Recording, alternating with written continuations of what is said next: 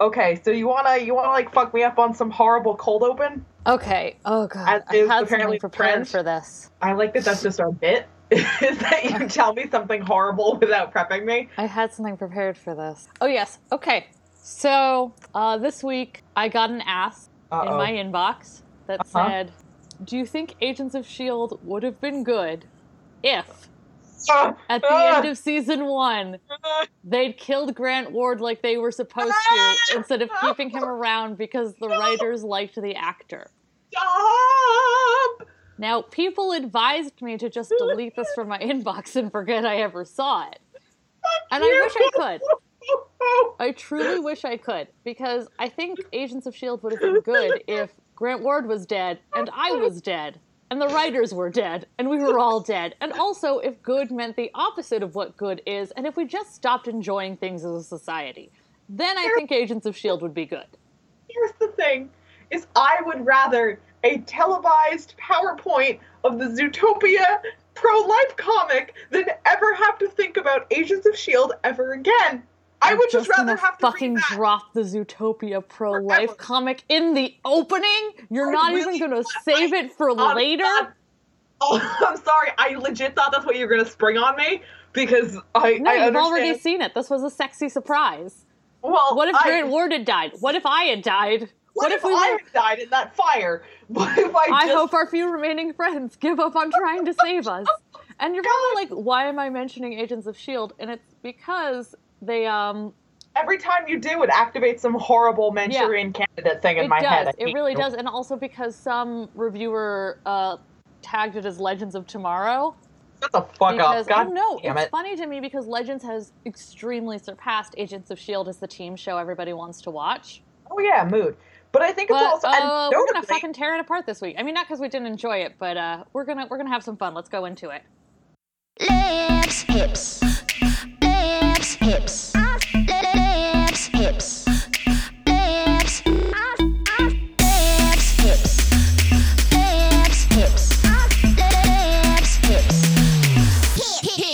hips.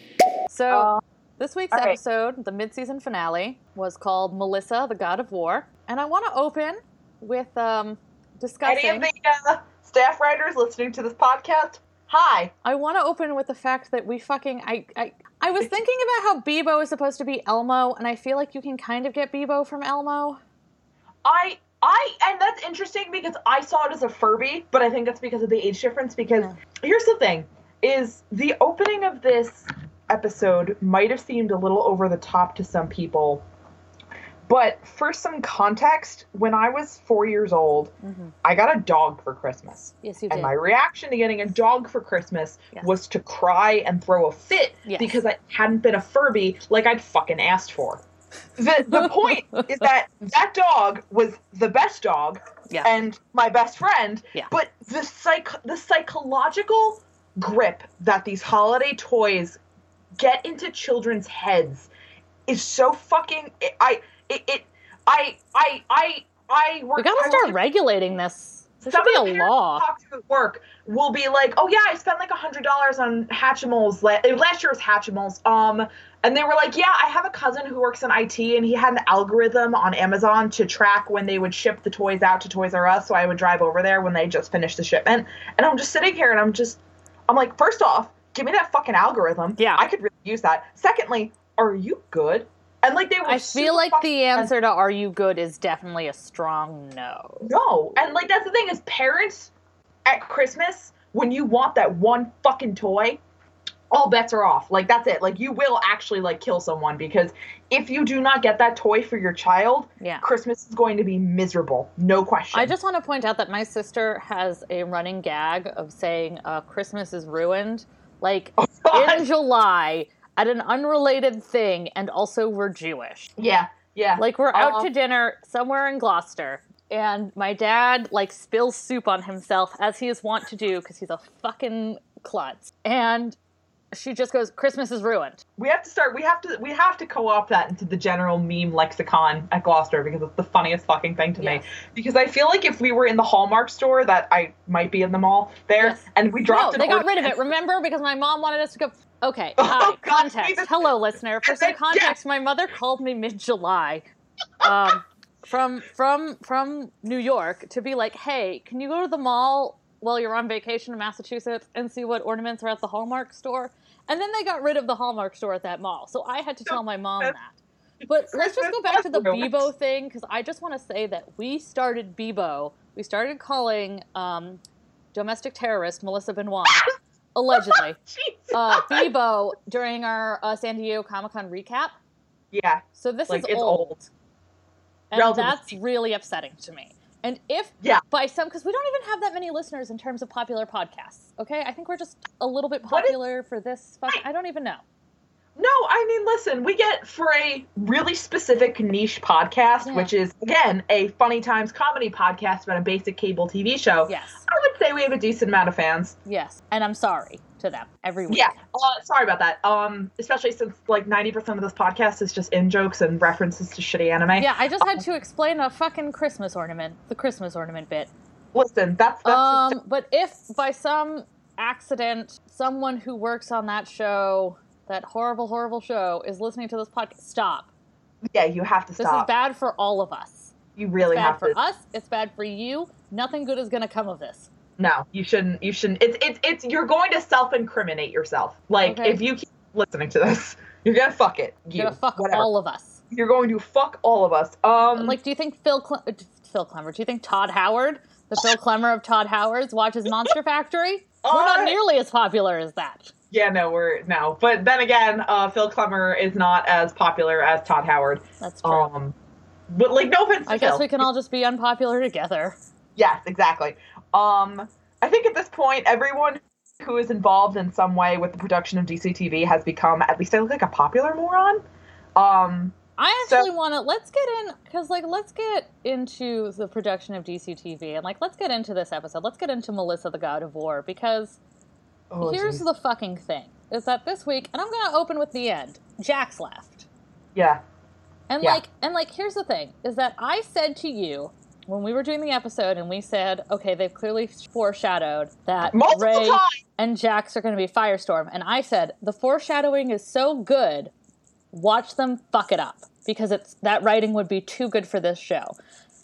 And I was right. And let me explain to you something about me being right. I've only ever been wrong 3 times in my life. The key to always being right is to always expect to be disappointed. So then when you are, you're like, yeah. Did any of those times involve the man whose name I will not mention on this podcast? No. Okay. I've never been wrong in those situations. I've always been right.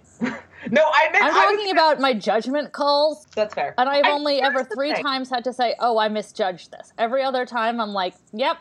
That's fair. Well, the thing is, there is a little small shred of hope in the back of my heart guts that they will bring Jax back, because, his departure from the show, there was a TV Guide article that basically said, like, oh, he's leaving, but it's not like he can't come back after, if they do some negotiation or whatever. Like, I don't, and here's the thing is, I want him to come back very much for a lot of reasons. I think ultimately, even if he does, though, we have to contend with the fact that they were comfortable with him leaving at all, which very much says Jax's only value to the narrative was as one half of Firestorm, and now that he can't do that, we're just throw all of the other plots out the window. Bullshit. Yeah, it's absolutely and that's one of the reasons I genuinely think we did kind of have we did sort of worry that Jax was going to leave when Stein did, but then we said, no, he's so important to the narrative, they wouldn't do that. Because he has been. And so that's why I'm kind of like... What fucking fools we were. And I say that, but I also have to wonder, given everything we've heard off the record, allegedly, about what goes on. Yes, I was going to start... Oh, I just touched my lips to the microphone because I want to get real. Yeah. I would like to... Let's go back to, I think, what made us famous. Let's go back to the allegedly corner. Yeah. Because and so that's this the thing is... Hold on. Yeah, Can I finish? You go first. The thing is I didn't see anything, I follow friends on Twitter, and like I never really saw anything from him that indicated that he like had other projects that he was leaving the show for. Like Victor Garber left because he was doing Hello Dolly, but it's my concern is that Franz left because some of the allegedly horrible happenings going on among the producers and on set at DCTV that have been put forth off the record And given what we know of other people who left the cast for those alleged reasons, and given that Franz is friends with one of those people who made the allegations, very close friends, I can't help but feel like he just said, I can't fucking do this anymore. And I think that is not his fault. It is not his responsibility to have to deal with the shrieking tire fire, Silent Hill hellmaw that DC TV is. But it is very beautiful. Thank you. You're welcome. It makes me so fucking angry that the CW drives away like 90% of its diverse talent. We're gonna have to fucking do Black Lightning. Someone pointed out that they've had about 20 black heroes or characters come through, and right now they've managed to retain about 2. Yeah. They have had several gay and bisexual male actors come through. Oof. They have not retained a single one of them. No. And like, listen. And like, I am friends with someone who is a very devout Wentworth fan. She follows his career very closely, and she's like, we were talking about Legends, and we were talking about, like, in a period of about 7 months, you watched Wentworth go from being really, really excited about Legends to being like, no, I'm leaving. Yeah, and that's very telling.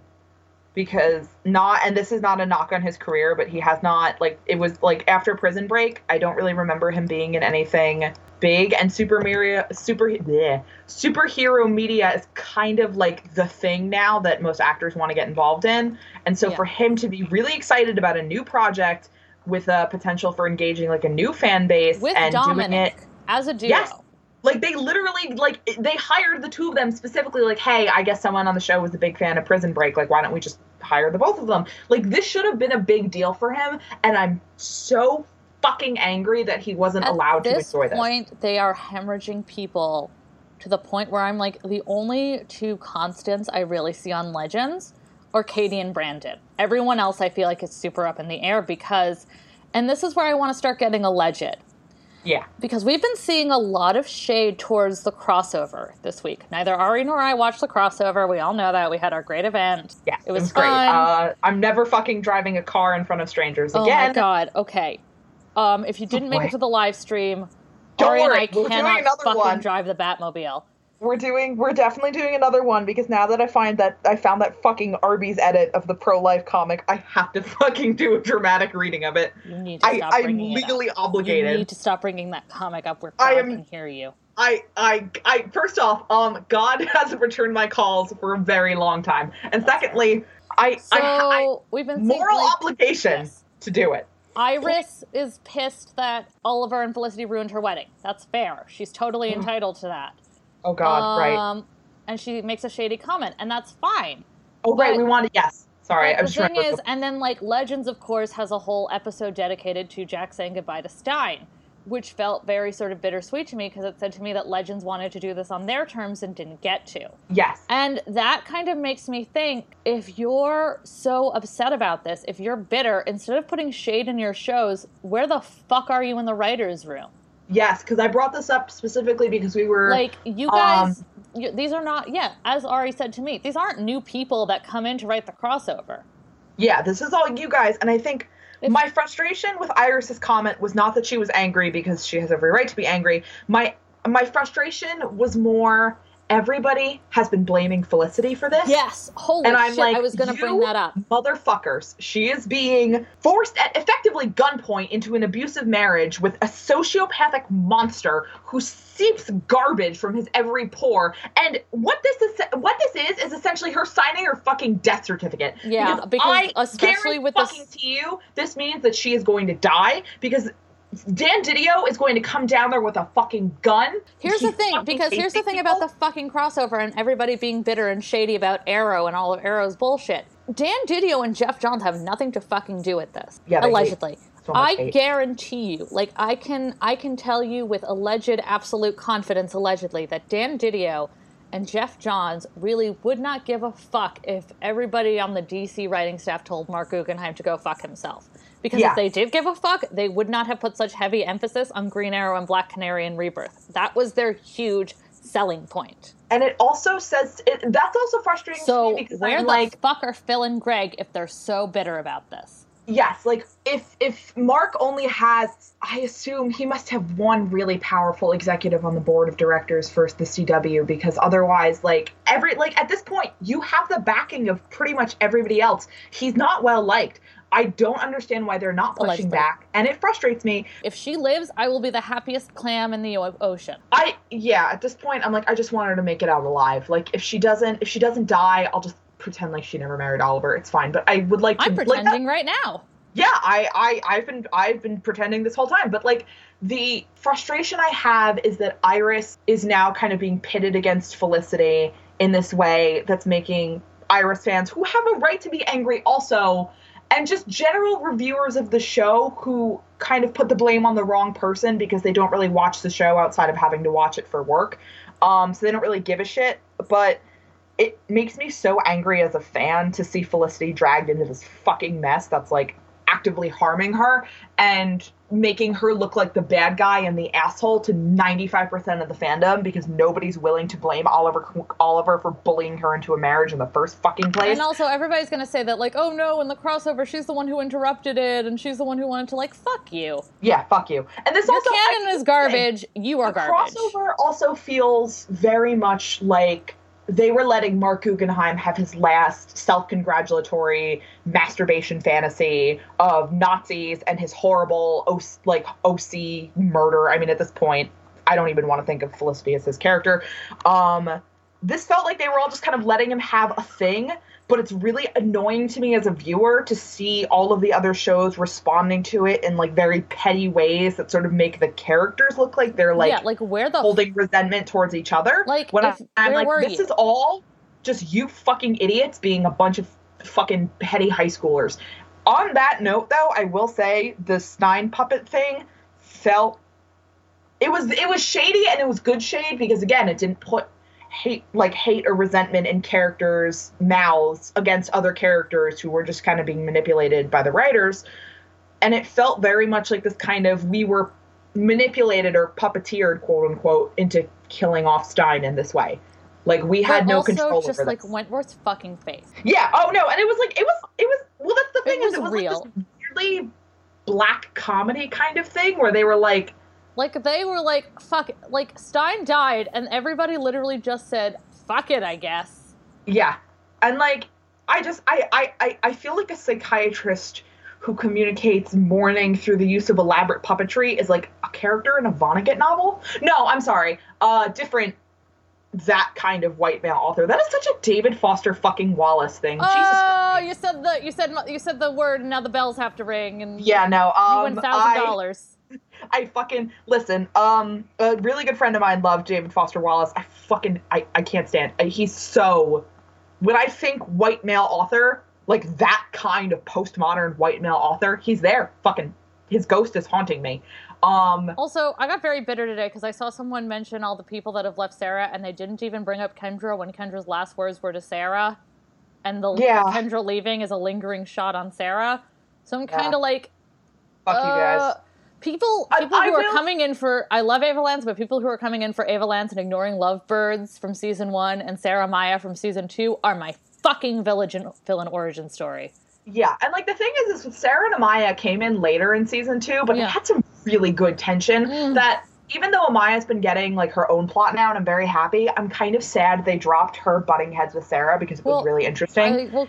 I love it, but also because I'm just kind of like, oh my god, I use that gif of Kevin DePore because Sarah, when she's like, hey, you're really into Zari, why did we never become a thing? And Amaya just goes, I'm sorry, I only date women of color. Yeah, that's fair. Sarah, that's fair. What about Nate? Is he a meatball? Does he just not count as like... Amaya just moonwalks out. Women of color and an unfortunate white man or two. Like, here's the thing, is that this week's episode was a good... Like, I loved this week's episode. It was a good episode up until they... Like, the thing... I will say with Jax, the one thing, if he comes back or if he doesn't come back, he's alive. Like, little things like that do matter. When we're working with the revolving door of diversity that the CW is, but to have him at least still be alive, it's like with Kendra. Like, at least they got their happy ending. You know, he Jax actually went to live with Kendra. Yeah. Oh, yeah. No, and they're fine. Jax is having great threesomes. Unlike Mon-El, Poochie, who died on the way back to his home planet. Yeah, Mon-El died on the way back to his home planet. I don't know what you're talking about. People are now saying, oh, Legends is going to get a new team member, and I'm like, it's clearly Ava. I don't know what anyone is... People are like, oh, is it going to be Wally? I'd love for it to be Wally. It's Ava, guys. Yeah. It's either going to... I mean, admittedly, it could be John, if only because I think Matt Ryan might move onto set and not leave. I think he just lives there now. That's true. Because he really loves playing Constantine. But it's... We could not get rid of Matt Ryan. I would love if it was Ava and John and Wally. But admittedly, the thing about Wally is he should be on The Flash. He's the fucking Flash. And, like, speaking as, I was talking to my aunt who likes The Flash. Network and, so like, goddamn much. When she asked me if I liked The Flash, my astral self climbed out of my body through my tear ducts and like projected. You to like Cisco? Dimension. Name 3 smut-fics you've read with him in them. I didn't know how to respond. I just started shaking and my grandma thought I was having a seizure. But like it was the sort of thing where I asked her, I'm like, do you watch Legends? It took me forever to work up the courage because I didn't know how to respond if she was going to say yes. And she said, no, not really. I just really like The Flash. And so when you take Wally off of The Flash, not everyone is a very dedicated viewer like we are. They are not going to follow Some Wally people make good choices. Across shows. Yeah, exactly. Some people have lives and children and responsibilities. It's not about the money, Marshall. But it is the sort of thing where Wally not being on The Flash means he's going to lose a lot of people who enjoy him. They're not going to know to follow him to Legends of Tomorrow unless they're already kind of an engaged fan. And that's really shitty to do to him. Because as far as I'm fucking concerned, I don't know who the fuck Barry Allen is. Wally has been The Flash for 20 fucking years. Is still The Flash as far as I'm concerned. And so I find moving him to Legends kind of a downgrade, which is frustrating to me. I love this show. Yes. But taking a Flash character off of The Flash show also, is a downgrade. Because when Sierra left, they brought in Maisie. If Franz leaves and they bring in Keenan, I'm not saying don't hire black actors. I'm saying why can you not have more than one black woman at a time? Why can't you have more than one black man at a time? Like, holy shit. And you can't, they're not fucking Pokemon cards. You can't trade them from one show to the other. Jesus fucking Christ. I'm losing my mind here. It's the fucking truth. Like, you can't say, oh, well, fuck it. We'll just throw Keenan on Legends. Whatever. It's the same thing, right? Like, no, it fucking isn't. It really is not. It is not, Philip. It's not. I think we've gotten at all our anger. Well, no, never. No, but no, I'll always be angry. That's my secret, Cap. I'm always anxious. God. I saw so many variations of that meme in the Hell Times. I don't want to. Hey, do you think maybe if they had killed Grant Ward at the end of Captain America? You go fuck yourself. Hey, how about it? And I'm sorry. You brought it up. So you know what? Now, first off, you don't get to get mad at me for making the fucking comic references twice, because now you've brought this back into my house. No, I was only mad at you for making the comic references early in the show. But I thought mad. I wanted you to save it so we could save her later. No, but the second time you're like, why do you keep? It's not important. My point is, I find it really funny that this person thinks they wanted to kill Grant off because they clearly wanted to torture him and like make his life miserable and bait people. They were like, it was like that Stephen Moffat tactic of like baiting people in for You're gonna spiral. Yeah. Like, it was that same shitty, do you want to see if Grant Ward is redeemed? Tune in next week's episode. We're not going to resolve it then. Tune in next week's episode, et cetera, et cetera. So I think that's really cute. People still have me blocked for my Agents of S.H.I.E.L.D. days, and I'm like, I've changed. I swear to you. Listen, Some of them still have me blocked, and I'm like, no, I haven't changed. You can go fuck yourself. But a lot of people. Where was my... Okay. But we were going to go into the episode. I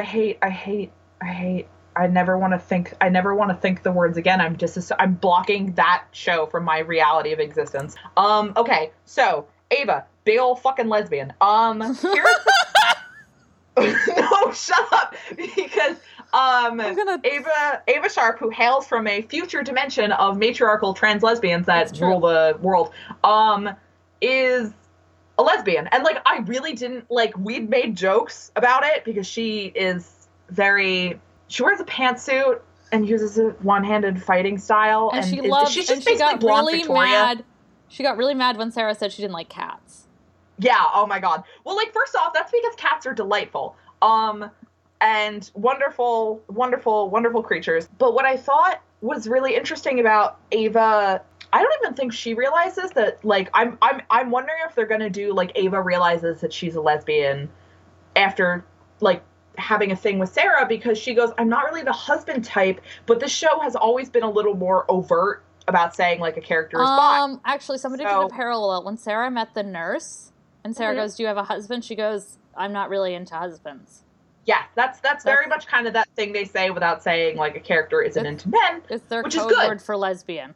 But that's the thing, is, like, I am interested to see if they're gonna have, like, Ava, like, come out to herself or to Sarah.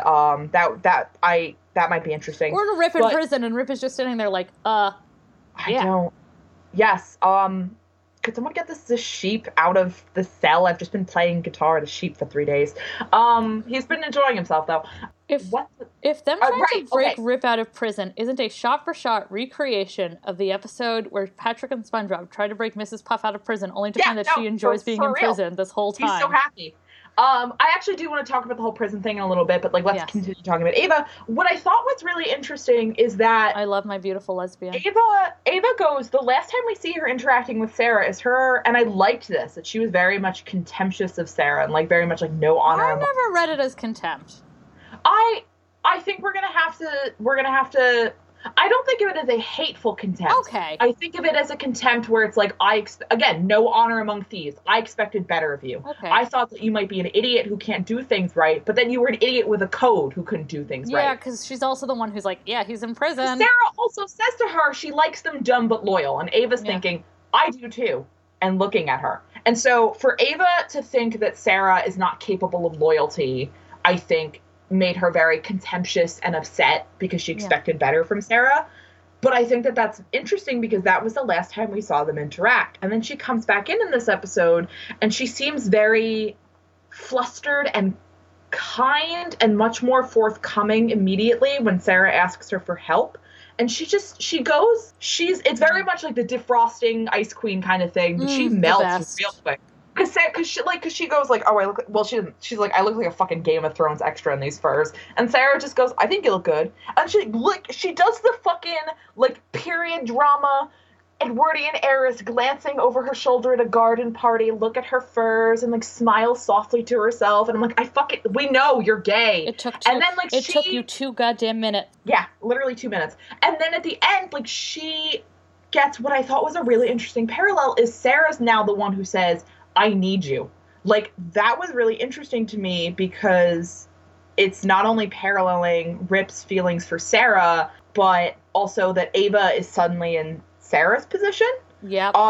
Which I think, again, this show has clearly never given a shit about following through on anything it foreshadows, but possibly this will foreshadow Rip being in love with Sarah and Ava being in love with Sarah and Sarah being upset. And then it's a V relationship and it's great and everything is perfect. Yeah, that's great. And I have a gun on Phil Klemmer right now as we speak. But who fucking knows? It might really just lead into the whole show just explodes. Here's the thing, is that, like, the more you mention that, like, oh, Ava's got really soft very quickly, I'm like, what are you planning to do to her? Well, I just think look me in my eye holes. I think it was more that they were in a hurry. Yeah.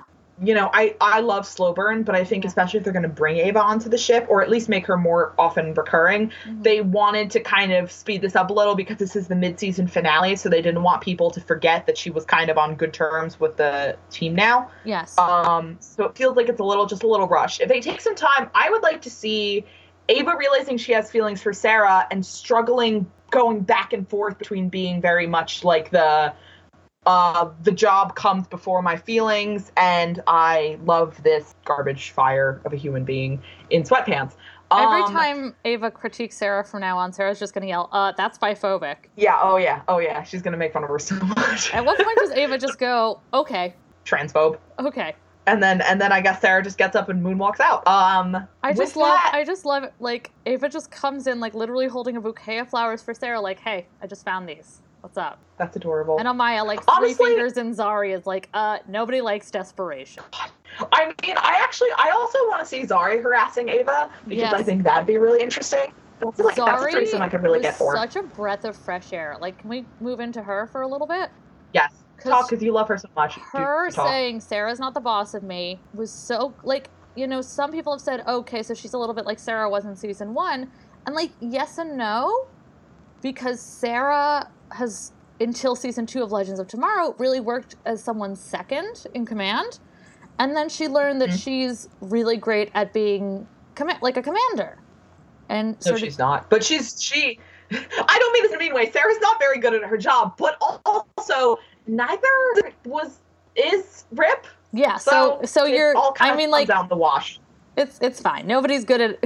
But Zari no one on the show is never good at anything. doesn't want to be like a second in command. She doesn't actually want to like follow anyone or be rebellious, but then have someone to report back to. Zari is just straight up like, no, you don't have to do what you don't want to. She is very much. She's not rebelling because she never agreed to a system to rebel against. She has always kind of been on this team.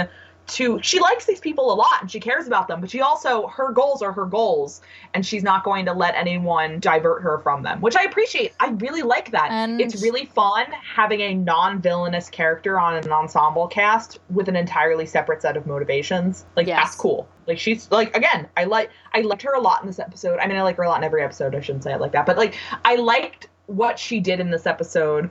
I'm just I liked what she did in this episode. I had mixed feelings I like how much you like her. Yeah. So I like hearing you talk about her. So then I feel like I don't say enough. But, like, she is so consistently, like, one of the most interesting characters. Her because telling she is Jax kind of find a loophole was such a breath of fresh air. Because even when Len and Mick and stuff were like Len tries to find that one loophole with his father and it doesn't work and nobody ever tries to find a loophole again. Yes. And also, now Zari is like, I do what I want. And, like, it didn't work in this episode. I'm sorry. Can we go back to...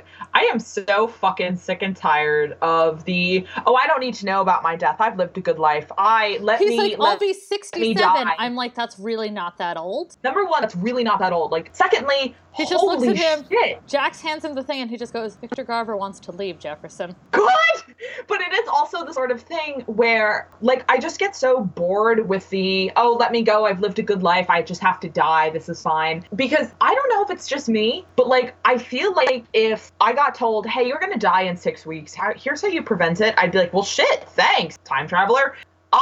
Especially in young Stein's case, because he knows that the time travel is legitimate, he knows that Jax would have knowledge of what's happening for real. And then somebody pointed out that also means that he's known for the entirety of meeting Ronnie through Legends of Tomorrow when he dies. Fuck. And I'm like, that doesn't make, I mean, it doesn't make sense, but mostly it doesn't. It doesn't, and it's the sort of, it's the prequel sequel problems that you have. That, like, fucking every goddamn time you do a sequel to something that's technically a prequel, you end up doing accidental, either recursive retconning, or you don't remember to include everything, or you replay the original, and you're like, wait, there should be a reference to this here, because wasn't this character important? It's not fucking worth it. Martin Stein has been Anakin Skywalker this whole time. I just want to pretend like he's fine, because I hate this crossover and this show is dumb. With that said, I have just never found that very realistic. It's one of my least favorite time travel things. Like, just admit that you don't want them to be alive because you don't have the availability of the actor anymore. Mm-hmm. And, like, find a more creative workaround. I don't know. I can never find it realistic because I'm always like, I would try to save myself from dying. Dying, I've heard, kind of sucks. So you do end up dead at the end of it. Well, especially since they're always such a cop-out. Like, Laurel's was super grating, because I was like, you motherfuckers disrespected her in life and have the audacity to put words in her mouth about how she's essentially better off dead. Like, get fucked. Yeah. So I think that's part of what drives my contempt there. In acted TV shows, I feel like I don't have that same problem in books as much. I might still say I feel like a character, like, I feel like a person wouldn't necessarily respond that way, but I have less of a frustration because I understand that it's a scripted character, it's a written character, there's no actor beholden to it. Yes. This just feels very disingenuous in a way that was super frustrating. Yes. And I hate that. On a lighter note, I really liked the Bebo sequences essentially being the last Chronicles of Narnia book. Especially the end part where they were like, Ray being like, and that's one of those things where people like, Ray, if Ray is Jewish, why would he say that about Jesus? And I'm like, I think he's just saying that because he needs the Vikings to stay Christian. I don't think it applies. Like, to me, didn't read at all about his personal beliefs. It just said no. He was just trying to keep history on course, and part of history staying on course is the mass conversion of the Vikings. You know, we could argue about the historical context of the fact that Christians were essentially mercenary missionaries. Well, mostly Catholics. Christianity wasn't really. That's the thing, is Christianity wasn't really a thing because Catholicism is much older. And okay. It was you want to talk old monotheistic structures. Religions? Listen, I'm not stepping to Judaism, I'm stepping to Christianity. I understand that you're much older, but I'm saying those bitches without their stained glass windows can miss me. Especially since there is like, Christians really hate Catholics, and it's always really funny to me because I'm like, listen. I don't understand when you say this shit. I don't understand when they say this shit. You guys are the same people. That's what I fucking said. I'm like, listen, well, the thing is Christianity is a belief system. Catholicism has a much more rigid system of power in place because it has been a power structure for longer than some countries. Like, the Holy Roman Empire has been around for a pretty long fucking time. There is no Roman Empire, Ari. It's just Italy now. Yeah, well, it was. I'm sorry. I should have clarified. It was around for a very long time. And throughout, up until like the 1700s, the Catholic, and even after that, but like that was, you know, kind of when it started to taper off a bit. And the Catholic Church was the main villain of the Assassin's Creed games. Yeah, also Trinity Blood. There's going to be like 3 people who really appreciate that Trinity Blood. I have no idea what you just fucking said, so. Please don't worry about it. It's not worth it. My point is the Catholic system of power has been around for a very long time. Okay, so what is Christians really resent that power structure. They don't like being told how to worship by the Pope, which is really funny to me because I don't pay attention to what a Pope says. That's not the point. I'm also not really a good Catholic to ask. I'm not really very... I don't know what the fuck I am. But my point is I think it's... I never saw it as like Rey... like not being Jewish. I didn't see it as, and again, I'm not Jewish, so I can understand. I didn't see it as Rey not being Jewish. No, and I'm grateful. I mean, and like, here's the thing: I don't speak just because I say it doesn't mean that every Jewish person has to be like. I'm like, it's nice that you said it, but I shouldn't still try to be like, well, my Jewish friend said it was okay, because that's not helping anyone. My point is, it was just more to keep history on track. Yeah. You know, and not create any more anachronisms. I will say the little running gag of Ava misremembering the holidays was adorable. That was so good. Especially since it's like, she's really cute when she's a little flustered. Yeah. Her actress does a very good job of kind of like making her seem a little like also startled. She has a lot of hair. I couldn't tell because she wears it in a bunch. She's got a lot of beautiful, beautiful hair. First off, what kind of bun did you have that, like, you pulled that out? And that was, like, some fucking, like that scene in Adventure Time where Finn takes his hat off and it's just hair fucking everywhere. Like, that was literally it. Like, I just wasn't expecting her to have that. She had, like, Godiva hair. I'm pretty sure it went past her chest. Ava naked riding a horse. Discuss. Thanks. Sarah's spray painting that on the side of the Wave Rider. I can't go on that ship anymore. I can't do it. It was like I'm piloting the ship into the fucking sun. I'm taking us all with it. It's better this way. Yeah, remember when Sarah and Ava played chicken with everybody's lives? Because they're fucking assholes. That was, yeah. They are the dumbest people sometimes. Remember when Ava was like, tell us what the coordinates are or Rey dies, and Sarah's like, I would kill Rey 1,000 times before I give you fucking anything. I'll see you in hell first, future love interest. I love that. I do. I'll see you in hell first, future love interest is what my fucking tattoo is gonna read. Yeah, that's fair. That's valid. Oh my gosh. I'm sorry. We've really been all over the place. I have no idea what the fucking, because I think we were... Okay. It doesn't matter. Rey and like the whole, Narnia, kind of. In any case, I want to go on to something that I found interesting, which I think is going to be kind of my last big point, aside from some wrap-ups. Ava says something to the effect of, when she says, oh yeah, Rip's in jail, Sarah goes, por favor. Por favor means please. I know, that's the joke. It was a bit. Sarah doesn't speak Spanish. Sarah doesn't speak Spanish. Por favor, Ava. Which I'm sure exactly that Ava's like that. Please what? Sarah's like, I don't speak Italian. Please what? And is that Ava says that Rip's in jail, and Sarah seems to, like, she reacts like she didn't know that was what was going to happen. Sarah Lance, name 3 things you have ever thought through in your fucking life. And I want to talk about this seriously because it frustrates me because I like Sarah a lot. I'm going to preface this statement by I like Sarah a lot. But sometimes I get very frustrated by her decisions because she is a character who has a very short-sighted approach to problems, a tendency to take the most immediately easy way out, and a stubborn streak. And these are all interesting character flaws, but it becomes frustrating to me because when we talked about her doing this, we talked about the idea that she was doing it for out of a desire to protect Rip and keep him safe from the Ultra wormhole, because that was basically what Malice looked like. Some weird Yonic metaphor. She just thought he was going to get a slap on the wrist. Yeah, that's the thing is I think I'm frustrated because she didn't think her consequences through, and this seems to have been completely an act of petty jealousy.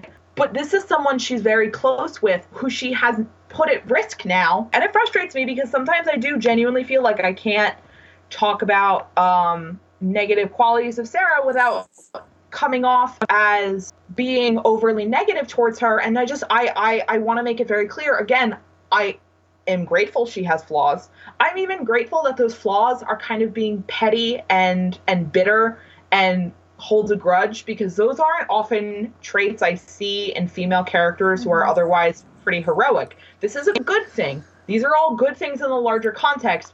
But I will admit that just as someone who's a fan of Rip and who's a fan of the relationship they have together, it is frustrating for me to have seen her kind of basically be like, oh shit, I didn't realize what I did was going to have consequences. Like, he trusts you, dude. You have to be better than this. I mean, what you said to me that was super interesting. What you're saying is that, like, this is not something you do to a friend. It's not. And that's a point that hit me right in my heart. Like, I would never do this to you. I would never sell you out to the cops. Yeah, like, straight up. And it's at its core, it's about friendship. Like, ignoring all romantic, it's just, these are two people who have a very close bond, and she sold him out. And again, if she thought that he was in a higher position of power than he was there, they actually explicitly say when they come to arrest him, because Rip's like, you can't arrest me, I'm the cake boss. And they're like, no man is above the time law. No man is above the cake boss. Yes, no man is, what's a cake cost to a non-believer? When Mick killed Bebo, and I was just like, what's a god to a non-believer? Yeah, for real. There is one more very important thing we need to talk about after we talk about that. Hold on. A god to a non-Bebo-liever? Get off my fucking podcast. Leave this realm of existence. This friendship is over. I lied about not selling you out to the cops. You're so mean. What was the important thing you wanted to talk about? Mick and Leo and Mick's alcoholism, remember? Oh. That was, like, pretty important. You know what? Here's the thing. I'm gonna be level. This was really upsetting for me. Like, oh God, I'm like, actually, fuck, hold on. I'm just gonna keep calling him Len, because when I call him Leo, I think of Final Fantasy. I think of my dog that died. Well, yes, but I also think of Fire Emblem Leo. He died so tragically. Really upsetting. God, that's horrible. I'm sorry. It was very traumatic for my mom. This is a nightmare. This is a nightmare conversation, because now we're just talking about dead dogs. I hate this. We're a comedy fun times podcast. What the shit? Wentworth Miller killed my dog. Fuck, dude.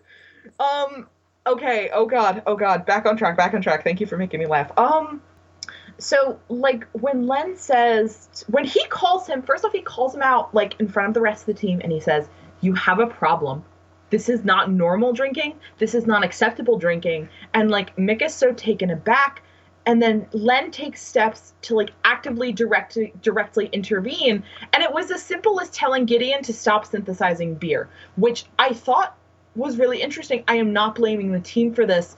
I think it's very interesting that, like, Len was like, you have a problem, because I think the team has known Mick for so long with this drinking problem, because it really picked up early in season 2, I'm sorry, that I don't think they realized that it was a product of Len's death and his depressive episode. I think they just thought it was something Mick did, and they didn't know how to intervene, because even very good people who care about you a lot might not know how to intervene when you're having an alcoholic episode. That's very, very true.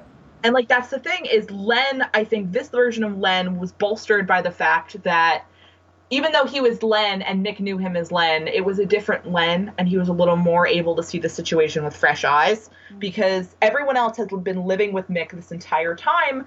And I just find it really surprising that Gideon herself hasn't just stopped synthesizing the beer, because she is sentient enough that I think she could stop doing it if she so chose. But you could also argue she's a robot. I don't think she necessarily understands what alcoholism. She was medicating Mick. Yeah, that's the other thing. Is it was maybe she was like, oh, he's and the other thing is that, like, here's the thing about Len replacing Mick's alcohol stuff, is that you can't, if somebody is drinking a lot, just take away all their alcohol, they will die. Yeah, no, you withdraw. And so that was a little concerning to me. Well, I think that is also admittedly, like, why, you know, I know that is the realism of it. This is like the story of it. Like, I understand in real life you can do that, but like it was very painful to see Len, new Len, calling Len 2, I'm gonna call him, Len 2 calling Mick out for his alcoholism, when it was the death of Len that kind of spurred this alcoholic, depressive, downward spiral in Mick. And it was just really upsetting for me and just really sad, because I've mentioned, and I'm sure you've mentioned too at some points, when they'll have jokes early on in the episode about, like, Mick having a drinking problem. I always get frustrated with it. And every time I say, this isn't a funny thing to joke about. You have to stop making jokes about it. This is a real problem he clearly has. And again, I can understand why the team didn't act on it for any number of reasons. Yes. There are a lot. It's not black and white when you're dealing with an alcoholic, especially when you are dealing with an alcoholic like Mick. This is not to drag him, but it is a very specific kind of alcoholism that he almost kind of does defiantly. Like, he drinks in front of the team. He drinks a lot of the team because he is he's almost baiting them, because he's expecting a fight and wants a fight. And Len is the only person, I think, who can go toe to toe with Mick in a fight that he won't regret, because I think Ray could try, but Nick would say something to Ray that he would regret, and it would hurt Same Ray. with Amaya. Seeing Len, who is, as I just said, kind of the only person who can go toe-to-toe with Mick, telling him he has a drinking problem, taking steps to correct that drinking problem, was really painful and sad. And I think seeing him say, my Mick was a wonderful person, broke my heart. This Mick is a wonderful person. This Mick is a wonderful person, but also when Mick was like, my Len was like a cold, heartless bastard, didn't give a shit if I drank. Of course he did. Like, that was the other thing, is I'm like, I know he did, you know he did, you are saying that deliberately to get under, like, You're saying that to hurt me. It was a really married couple fight, which is why I didn't mind they have made up in the end off screen, because I'm like, yeah, you did, because this is a married couple fight. Like, this is such a, like, you are fighting in a way very specific to long-term relationships. Yep. So Mick throwing that in Len's face was deliberate. I don't think he thought of Len that way. I think it was very much a, you're not my real Len kind of thing. When is Force Ghost Len gonna fucking drop from the ceiling and start yelling at fake Len, like, stay...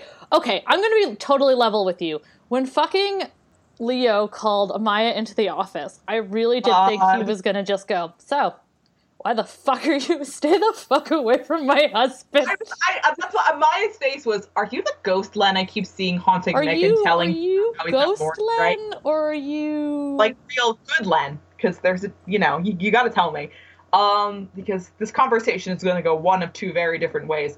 How many ghost Lens are you? I did like that it was a very married argument. I just can't believe they actually addressed mixed drinking. I was like just kind of grateful for that. I was so deeply, I was like, please, I cried over Mick so much last episode. Why are you doing this to me again? Like, it's really hard for me to... Dominic Purcell, I saw an interview with him. First of all, my favorite thing about Dominic Purcell is that he, like us, has no idea what the fuck is going on in this trash show.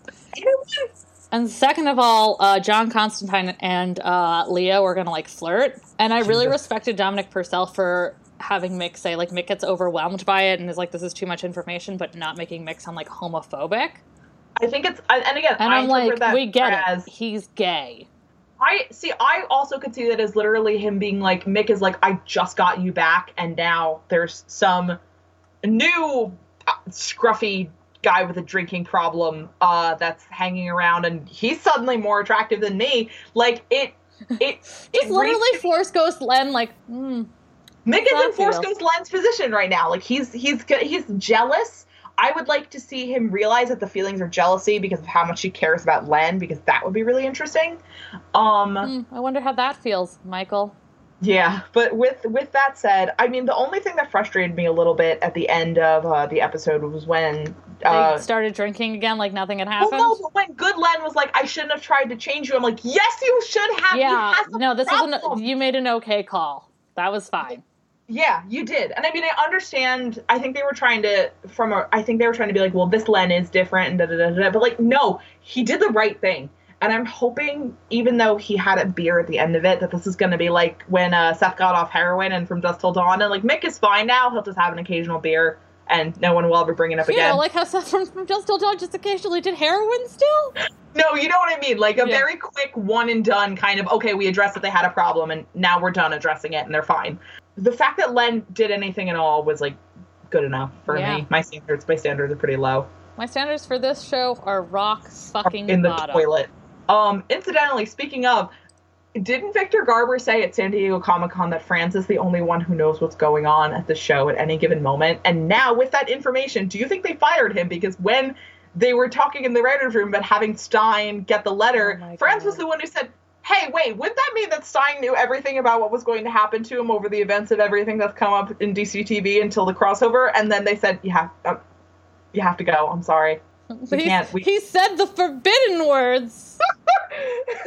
They had the Society of the Blind I Am or something. Actually, what he said is that Franz always fills him in, and then what Phil Klemmer said is that Brandon Routh is the one who has to go into the writer's room and write out on a whiteboard what's fucking happened recently so that they remember. First off, I hate this. Secondly, I hate this so much. I hate this. He probably would want to be a school teacher because he is a I have a real question. Why hasn't he with the way the mid-season is going, with the way the show is going? Yes. Do you think there's a chance that we'll get... Because Ava Lance is going to happen. Do you think there's a chance for Amari or for Steel Adam? That's a good question. Thank you for reminding me because I had been thinking about that occasionally. Because they feel more into... They feel like they're kind of like me. I don't know. And like, I don't mean that in a mean way, but I will say Amaya and Nate didn't have any major indications of, oh, we're getting back together again in the mid-season finale, which I think is interesting, if only because they weren't setting it up to happen over 3B. It might still happen, but I will also say, counterpoint, they didn't really have anything with Zari and Amaya either, or Nate and Ray. The past couple of episodes have been focused more on Nate with Mick, and now with Sarah, especially. So I can't really say yes or no, in large part because we haven't really paused to reflect on their relationships at any point. And this is not like a criticism because the plot has been moving, air quotes, has been moving relatively quickly. So I understand we haven't really had a lot of time. I think it could happen. I think we still need to understand that as it stands now, what is going on between the two of them, two of those ships specifically, is still queer baiting. This is not to say that I like Amari. I would, number one, be really happier, frankly, because it would mean a lot if, like on a social level, if Amari was a thing, but they have not given any indication that it is anything other than queer baiting. Same with Steel Adam, but flip side, they haven't really given any major indication that Nate and Amaya getting back together is going to be a big deal either. My worst case scenario, which will probably happen now because I've spoken into existence, is going to be that Nate and Amaya never get back together, but Amari and Steel Adam are just queer baiting forever, and we just never get any resolution on any relationship I enjoy. And then I guess it just fucking die. Yeah, dying seems like that would be what happens. Yeah, pretty much. I don't want to seem like I don't like the ships or that I'm trying to like dash people's hopes or be negative about queer rep, but y'all have to understand that this isn't queer rep. This is queer baiting. There's a big fucking difference. Because again, all the stuff with Ava and Sarah is gestures, is little things, parallels to you're right. Previous emotional moments, offhand comments that lead to physical, just subtle stuff. Ava looking at her furs and smiling when Sarah compliments her on them. Of course they came back like you needed me. Like callbacks, little things like that. and not big sweeping declarative statements like Ava didn't say to Sarah, I think we're bound through time and destiny or something like that, which would kind of be queerbaity if nothing else was really done about the relationship. Yes. Maya and Zari have only had moments like that. I'm hoping, I almost said hopening. I'm hoping with the introduction of Kwasa, who I assume will be taking more center stage in season 2, she fucking better, because I'm tired of Neil McDonough in a shitty Valhallan wig and a Party City plastic Viking hat being the villain, because that was stupid and dumb. And I forgot here's the thing is I give so little of a fuck about Damien Darhk. I genuinely forgot he was there. When he showed up, I was like, oh, you're still here? Yeah, like literally I was like, what the fuck? Like, what's happening? I don't care.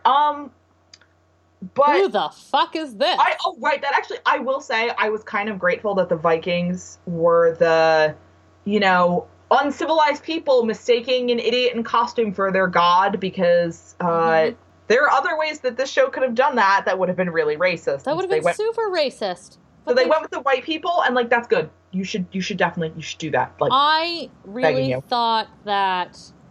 I looked at a couple things, and it was just the Viking twists, because the first couple seconds I thought that things looked a little Dread-like. No, they're just twists. And then I could literally hear someone in my head saying, "Oh, well, didn't Vikings have dreads in the Legends writer room?" I was like, yes. And then Phil Klemmer, I assume, got up. Yes. Tried to kill himself. It is a common racist tactic to be like, oh, well, Vikings had dreads. They did not. What Vikings did was pack their braids with mud to prevent damage to the hair. And it's almost like it's a form of deep conditioning that, when you didn't have real deep conditioner because you were in the middle of the fucking Viking age, whatever, you didn't have deep conditioner, so mud would fucking do.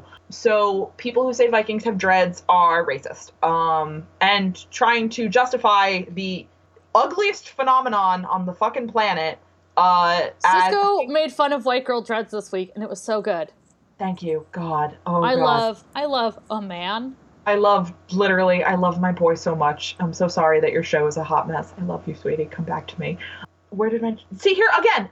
He should really go on Legends. Like, you don't. I love him, but like Vibe is not really a Flash character. Yeah, again, like he can go on Legends without it like feeling like stealing a character away from his own mythos. Like Cisco has a little more wiggle room.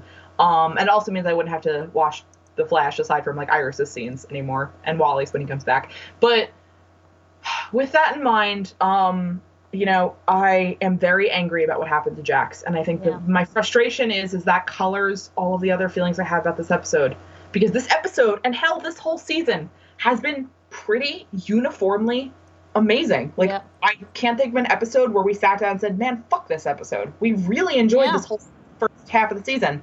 And then this fucking happened. And that pisses me off because it's essentially, it's like getting to the bottom of a bubble tea and finding like a dead rat. Like, you're right. Yeah, like you're enjoying your bubbles and then like, oh shit, okay, like there's been a dead rat in this the whole time. Like, it poisons my opinions on this episode. Yes. And maybe not the whole season, but I'm not happy about thinking about a Legends of Tomorrow without Jax, because he has so consistently been a moral compass and a light in the darkness for a lot of characters. Rip and Len and Jax have all, not Rip and Len and Mick at different points have all looked to Jax, and Sarah, have all looked to Jax Sarah's the big one. Signpost. And everyone else has, but like they love him. And he is like such a moral foundation for this team. He inspires people who might not always think to do the good thing or the right thing, to do the good thing and the right thing. And I hope that this is just a fake out. I really hope to the bottom of my heart that he comes back. But I want Franz to be happy. I want Franz to be happy. If he left because the show, the producers of the show are trash heaps, allegedly, I understand that. I have nothing but sympathy for him, and I'm angry that they pushed him off the show with their horrible garbage maws spewing vile hatred, allegedly. But if they just kicked him off because they were assholes, I hope that there is some pressure to bring him back on the show. Yes. I miss him already, and I am so upset that we lost him. with that in mind, I think the interesting thing to me is that what the final thought I have, because I'm getting late, I'm tired. Yeah, I'm about to pass out. Yeah, mood. Is that what this show did as its mid-season hook was the reveal of John Constantine, which says to me they really know their audience. So this is what they knew would get people watching, like, into next season. And again, says a lot about what they think about their demographic. And it's like, yeah, I know. 5 of us are watching the show, and we're all some kind of gay. I get it. Thank you, Phil. It means a lot that you see us. Please stop listening to our podcast. Please stop listening to our podcast. Whoever on the staff is doing it, you have to stop. If you all sit around and listen to it together somehow, just let me know so I can kill myself. Yeah, I will absolutely. Let me know so I can cut my frog into pizza. This is my lab report. I messed that up on a lot of levels. You did honestly cut my frog into pizza. So funny. Like, thank you. That's like adorable and funny as hell. I love you. I love you. I look forward to this so much. Yes. I love doing this podcast with you so much. I enjoy this a lot.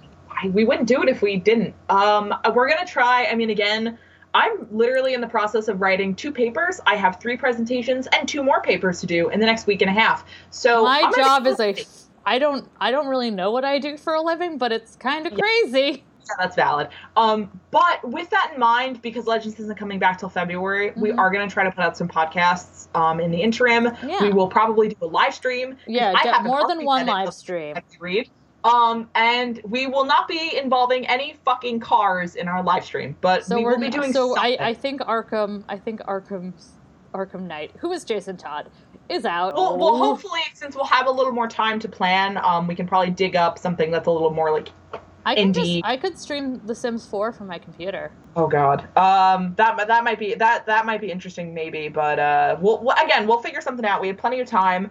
I would actually love to do a Disney podcast or an animation podcast at some point. Okay, but let's think about it.